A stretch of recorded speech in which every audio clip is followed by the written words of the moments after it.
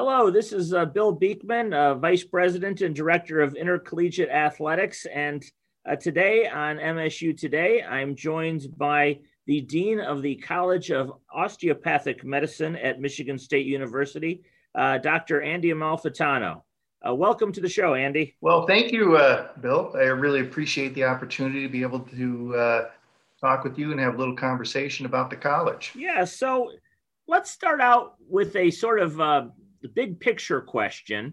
And when you go to your doctor as an just sort of as a person in need of medical care, there are some doctors that have MD after their name, and there are doctors that have DO after their name, and doctors of osteopathic medicine are of the DO variety, and they come with a unique perspective. And so would you share with us a little bit about the history of osteopathic medicine, what it means to be an osteopathic physician, and how osteopathic doctors really uniquely help serve our community? There's a couple of points to that. First, I'll start out with that the osteopathic profession is really booming right now. It's actually the fastest growing of the health professions if you compare it to like PAs or nursing or MDs. It's literally 1 in 5 graduates of a medical school right now are graduating from a DO medical school. One of those is ours.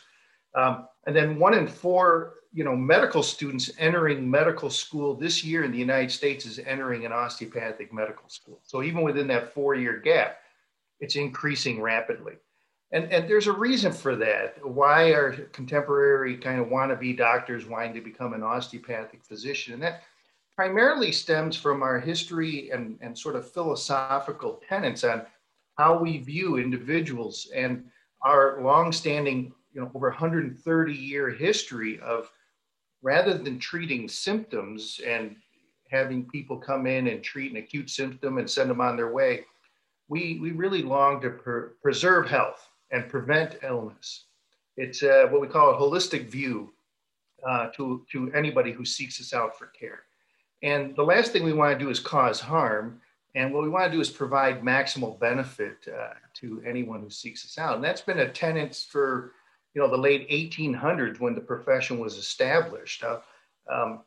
It was established out of, back then there wasn't much that doctors, MD, DO had to offer anybody, but maybe some strychnine, some arsenic, a good bloodletting, maybe a quick hand with the saw.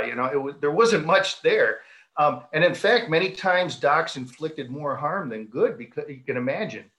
And so there was a doc an MD actually by the name of Dr. Andrew Still, who saw this and just kind of got fed up with the whole situation and really set out to preserve health, not incur harm, and try and just find those ways to promote spiritual wellness, overall wellness, preventing disease, and instilled in that and started the first DO medical school based on those tenets.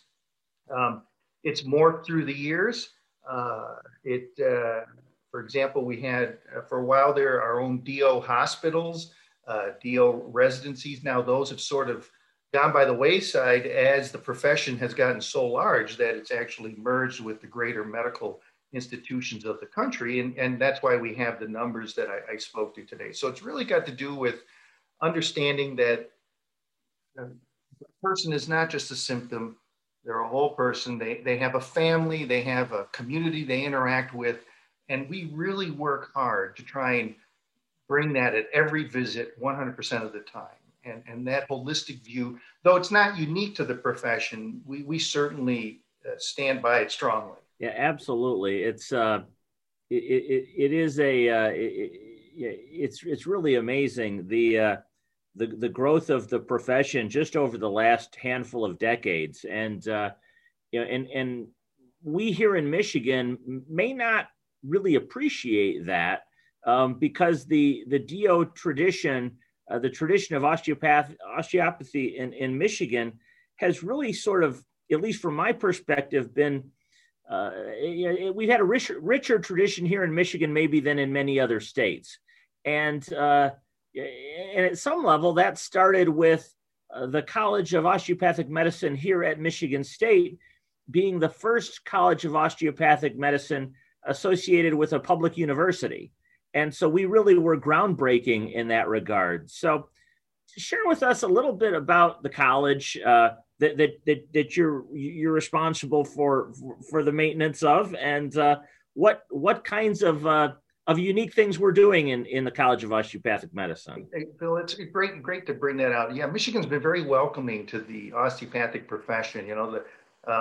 And Michigan State in particular should take great pride because those numbers I gave you about the rapid rise in the profession, if you look back, 1969 was the year that started to really escalate. It had been fairly stagnant for half a century. And it was because of this university's faith in our college that the whole profession took off. So we do a number of things. So we've been here 50 years now. We just celebrated our 50-year anniversary. And we have about 7,000 alumni, of which, at last count, about 65 to 70%, depending on how you want to cut that, actually practice in the state of Michigan. And the majority of those graduates are in primary care. So, pediatrics, family practice, internal medicine.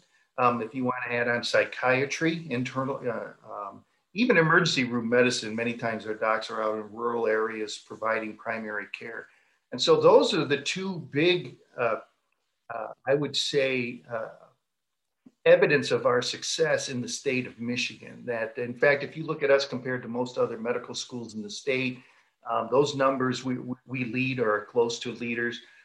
We really pride ourselves on, our class is primarily derived from students from the state of Michigan and a heavy influx from Michigan State. And so what we do is we capitalize on that, and these individuals want to go back to their communities and practice that type of medicine that we espouse. And so it's been a beautiful sort of synergy there where we can send our graduates back into the communities and take care of everybody in the state of Michigan as best we can. And I think that's a huge legacy that we're going to continue with. The other one is we've graduated more doctors, let's say, since 2014 who self-identify as a minority.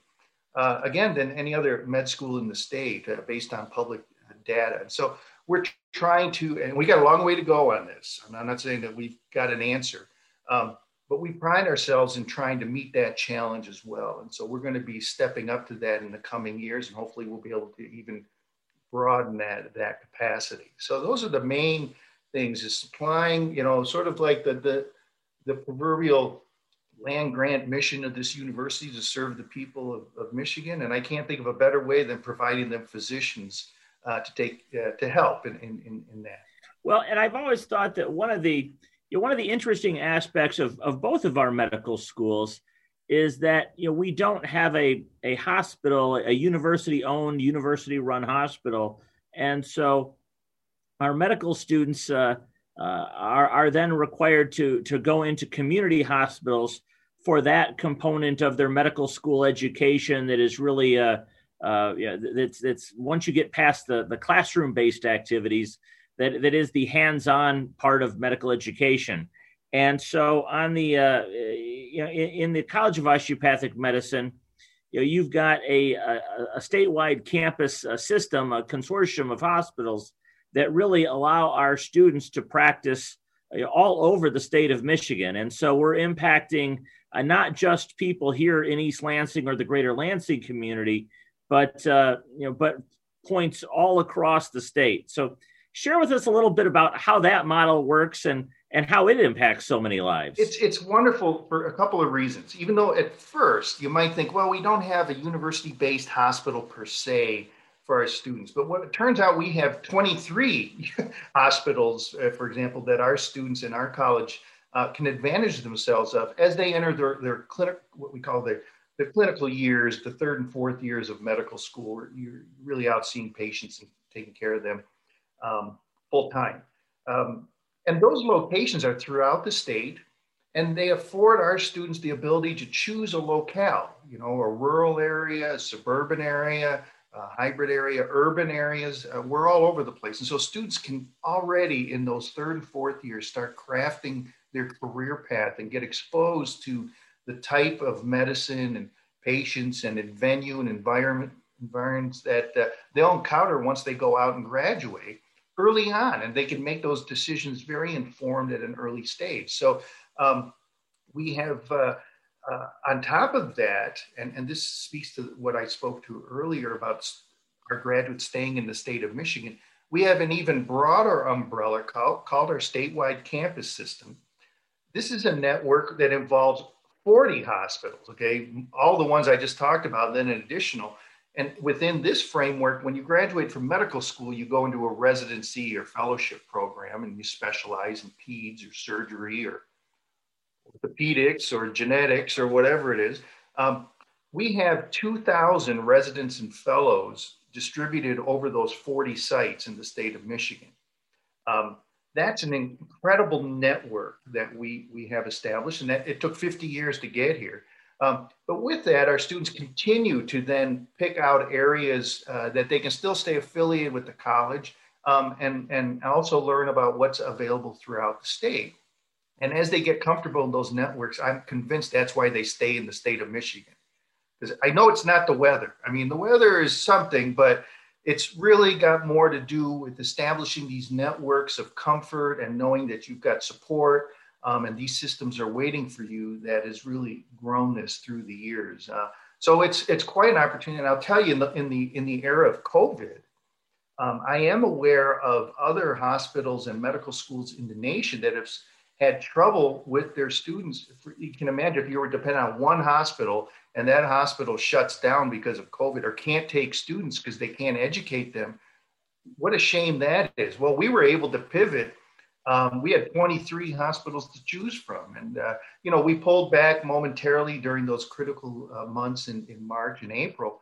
But quickly, all of our hospitals partners were able to bring those students back and get them back learning so that they could graduate on time. I mean, I can't think of a worse thing than during the pandemic. You can't train physicians to graduate and treat people. And luckily, with that network in place, we were able to do that. That really is incredible. So we've talked a little bit about the student experience and our academic mission in the college, and a little bit about your clinical activity. But I think one of the real differentiators of the College of Osteopathic Medicine here at Michigan State is your research activity, and one of the symbols or one of the sort of key components of that, maybe is a better way to put it, is the DO PhD program. So explain what a DO PhD program is, what kind of people that produces, and what they do for the benefit of society. Well, it's great. I happen to have a conflict of interest here because I am a graduate of MSU's DO PhD program. But in a nutshell, let me back up a little bit. The profession, because of its heavy, notions on entering primary care and rural health, has not participated in biomedical research to the extent probably that our MD colleagues have through the years. It's just, the profession focuses on primary care. And if you look across primary care, that's true. So being at MSU, it's sitting on top of a Big Ten university, allows our college to advantage ourselves of this, top 70, research institution in the world, if not the universe. And so we want to promote research every opportunity we get. And so our students get access to any research activities. But for those students who seek a more specialized and intense focus on research, we developed this DO PhD program, which is, I don't want to say how old it is, but I was one of the early graduates of it. And what it is you simultaneously get your DO medical degree while you undertake a PhD program, traditional PhD program. It can be anywhere from cell molecular biology, genetics. We even have anthropology PhDs. That's the breadth of who we want to teach at this level. These individuals now will get out They will get their medical experience and bring that research expertise to bear on contemporary medical problems that are facing us today. And I firmly believe that that osteopathic holistic view is of incredible benefit in this area as well. Not losing the forest for the trees, if you will. Not zeroing in down to something such minutia or whatever you want to describe it, that all of a sudden, yeah, that's true, but what impact does it have on society or the patients we see? We hope that this kind of philosophy can pervade even the research endeavors of the students. So we have graduates in all these various programs going out and populating the other med schools in the country, becoming researchers and academicians as well with their clinical activities, several of which are at, we get them to come back to MSU as well. So it's a program we're proud of. We want to expand it. And it's just that at MSU, we have the capacity to have this is a large program. We have about 50 students in the program right now. This is large across the nation, not just locally. And we're committed to this. And we're fortunate that Michigan State supports us in this in all kinds of ways. Other colleges we interact with, et cetera. Well, I think that's one of the really great aspects of being part of a Big Ten university is the breadth that we have and the strength that we have in so many of the basic sciences that grew out of our College of Natural Sciences, literally over 100 years ago, that between the College of Natural Science, the College of Osteopathic Medicine, the College of Human Medicine, the College of Veterinary Medicine, the College of Nursing, you've got a sort of health sciences sector that really can play upon the strengths of each one of those units for the betterment of all. And that's really one of the great things about Michigan State and the collaborative nature of our institution. So your day job is being dean, and that's probably enough job for 3 or 4 lifetimes, truth be told. But I understand that every now and again you get to sneak back to your first passion, which is, as you say, with your DO PhD training, is as a researcher. And as I understand it, your research is being used to develop some vaccine platforms that will hopefully have an impact in cancer treatment, as well potentially as the current COVID-19 pandemic. So tell us a little bit about that research and what you're doing. Oh, well, thanks for asking. It actually stems from my, so I bleed as green as white as anybody. I did my undergraduate at MSU in microbiology. I did my PhD, my DO degree here. And very early on, I had a notion, how can we harness viruses and use them as potential medicine? I mean, that was really, my sort of neophyte view at the time, way back then. I shared that with many faculty during my training.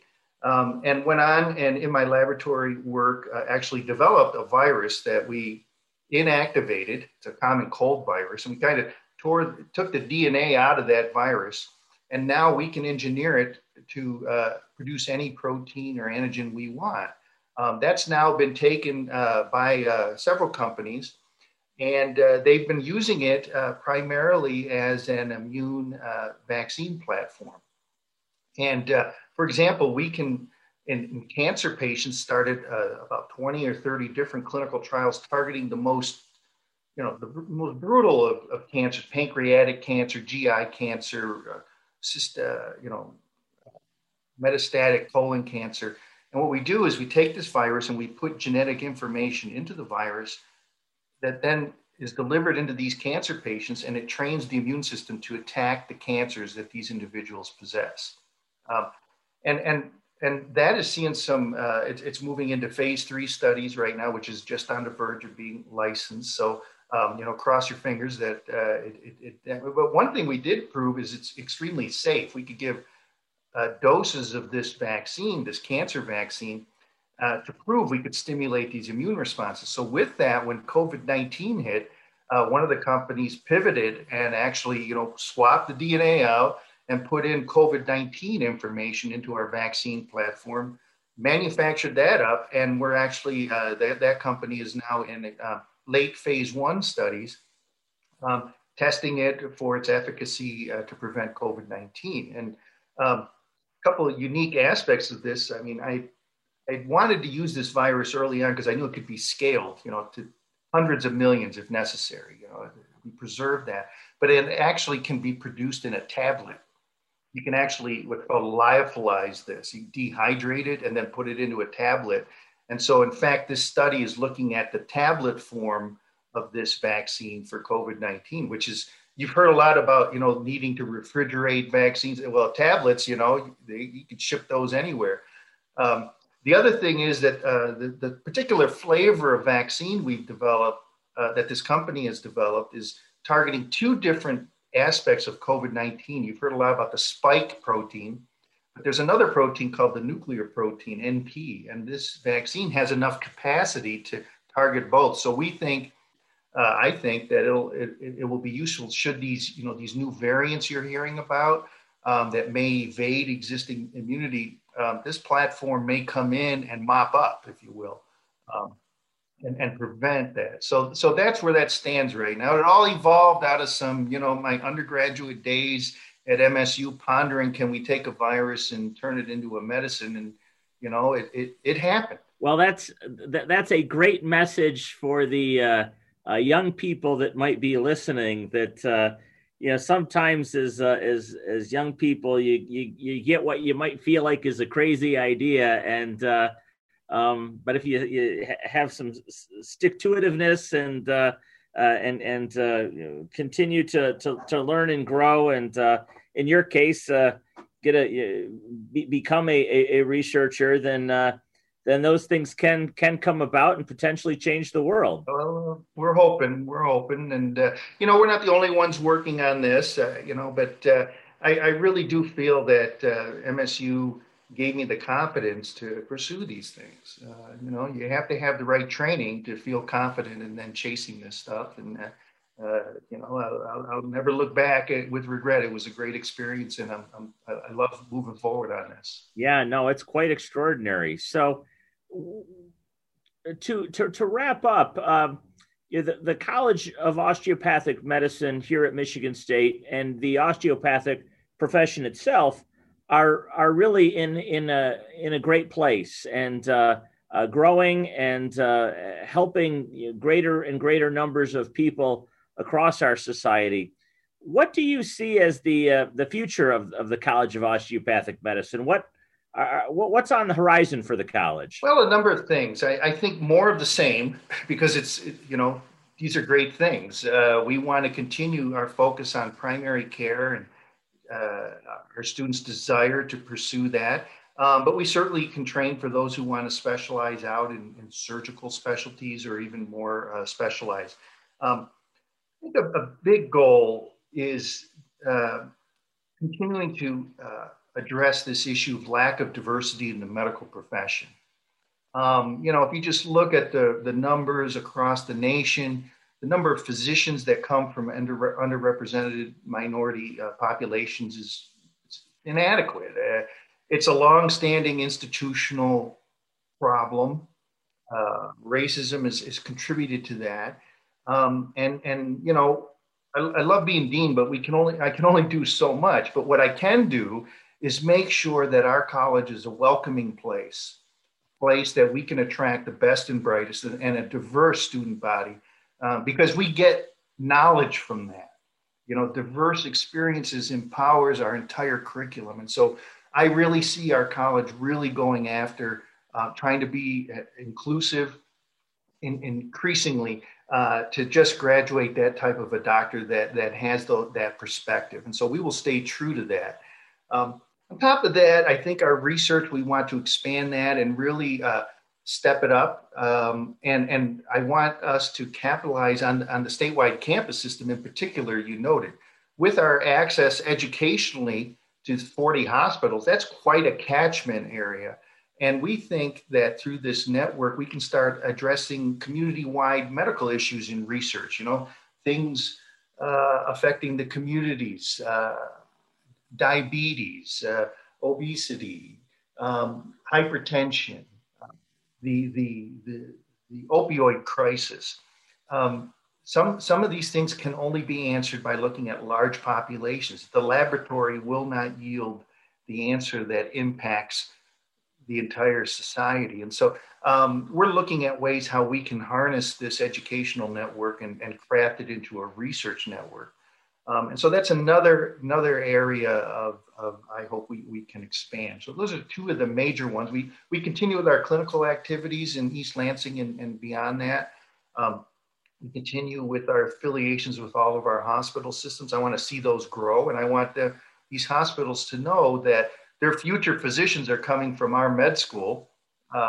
So they have a vested interest in making sure we continue in this path. And I want them to understand that we appreciate their partnerships, and going forward, we want to facilitate that as well. So I think more of the same with some highlights.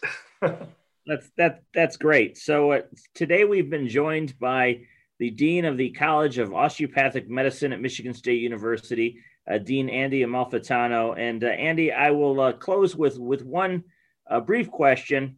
We've talked at great length about the college, a little bit about your personal research interests, but I'm hopeful that at least a little bit of time during the week you can find some time to not spend on work-related things. So what things do you do? What things do you enjoy doing in your off time? Oh boy, it's kind of tough with COVID-19, and unfortunately, I like cooking.